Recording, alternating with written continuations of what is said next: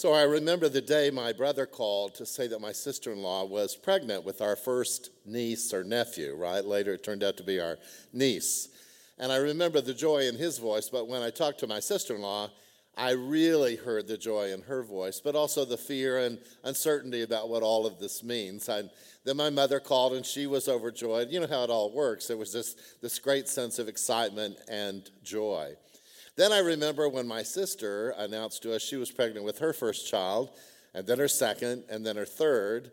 And all of those were moments of joy. And what was interesting is to watch the women in our family connect together in their pregnancies and in their celebrations, relying on my mother, my aunt, my grandmother to provide some guidance and support and connection. And I just remember watching all of that happen with great joy and with great celebration. And I rejoiced, right? Like I was grateful for these children to come into our lives. And even now I'm grateful for them. They're now in their 20s, and some of them have their own children. And I rejoice with them. I'm especially grateful for them because I don't have children. Somebody's got to take care of me, right? Amen, right? So today is Joy Sunday, and we light the pink candle as a sign of joy. And joy is much more than just happiness. It's a deep sense of rejoicing, gladness, but it's deeper than that. It sustains us even when times are difficult, even when times are challenging. And today we hear some amazing stories about two babies. And often at Christmas and Advent we focus on Jesus, which is super important, amen, right? But we have spent some time over these last weeks on the baby called John the Baptist. You heard a bit of the story today about his parents, Zechariah and Elizabeth, who were older in age. I'll leave it at that. I quoted some ages in first service and offended the whole group. Amen, right.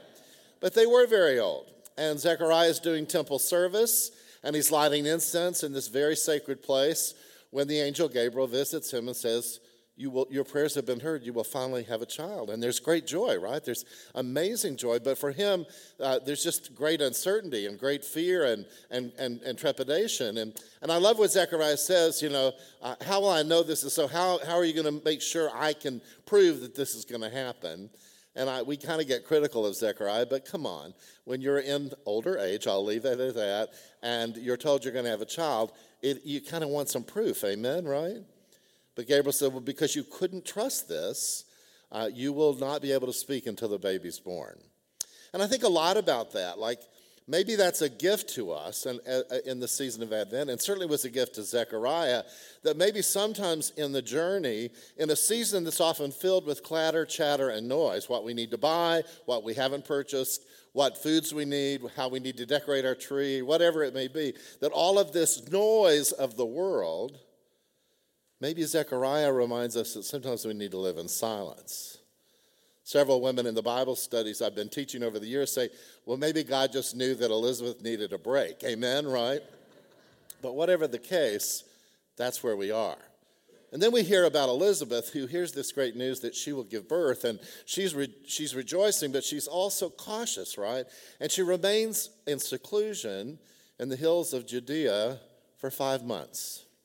For 5 months, she takes it in. 5 months, she realizes that all of those prayers, that all of that shame have been transformed, and now she's trying to figure out what that means for her. And certainly, this child John, will be different and will have a great role in all that's coming. Then we hear the story, which you heard so beautifully read, of Mary and the visit of Gabriel to her. Gabriel gets around, right? Gabriel visits her and says to her that she too will have a child. She's engaged to Joseph, but she's a little perplexed, according to Scripture, and asks, how can this be? She doesn't ask for proof that it will happen, but how can this be? And Gabriel gives her the story of how she as a virgin will give birth to this child. Name him Jesus. He will be the Son of Most High. He will be the Savior of the world. That's a lot for a young girl to take in, right? I mean, think about it. And so I find it fascinating that after this announcement, instead of like Zechariah, well, I need some proof, I'd like to figure this out, she just says, here I am, your servant. I'll do it. What an amazing thing, right? And then she does this very interesting thing that we often look over in the Christmas Advent season. She travels to her relative Elizabeth, who's well into her pregnancy. and travels a great distance. She's in Nazareth, and Elizabeth is near the Judean highlands, near Jerusalem. And whether she travels with others or travels by herself, which is great risk, Mary goes to be with Elizabeth. Now, scholars believe, we know from the scriptures, they're relatives. We've often assumed they were cousins. One scholar believes that Elizabeth was her aunt. We don't know the relationship, but what I believe is that they already knew each other, right? If you're faced with something huge like this, you're not going to go visit a stranger, right? Even though you know that Gabriel's involved and Elizabeth in her older age is about to give birth. And I think it's a beautiful and amazing story when Mary shows up to visit Elizabeth. She comes in and says, hey, I stopped by Jewel. I got everything. I'm here to be with you for a while in your pregnancy, and we can be together, right? And Elizabeth feels the baby, John, leap in her womb out of a sense of joy. The Holy Spirit moves in that moment.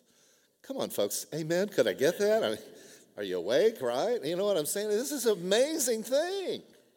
There's a deep connection between these two women in this journey. There's this connection of supporting one another. And we know that Mary stays there for 3 months to be with this relative, Elizabeth. And I'm sure they have lots to share and lots to worry about and lots to anticipate. But I believe from their first visit and encounter, they had lots of joy.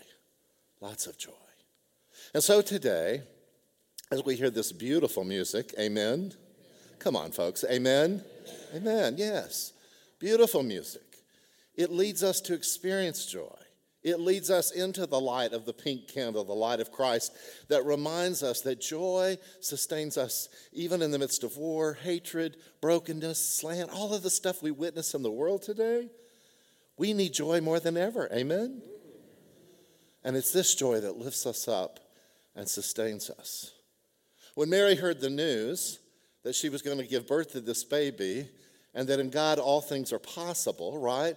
And as she's preparing, she sings this beautiful song called the Magnificat, magnifying God, right? And in just a few moments, this group is going to give you a version of the Magnificat. And I hope you sense the joy that I feel when I hear them, because that's the joy Mary offered, even in the midst of this unbelievable, perplexing, and challenging reality. So may joy fill you today. May you take a moment to live in the sacred silence of Zechariah. May you be open to Elizabeth's openness to what she's called to. And may you be like Mary. May we be like Mary. Here's your servant, God. Use me. And let me sing a song, a beautiful song, an amazing song of joy.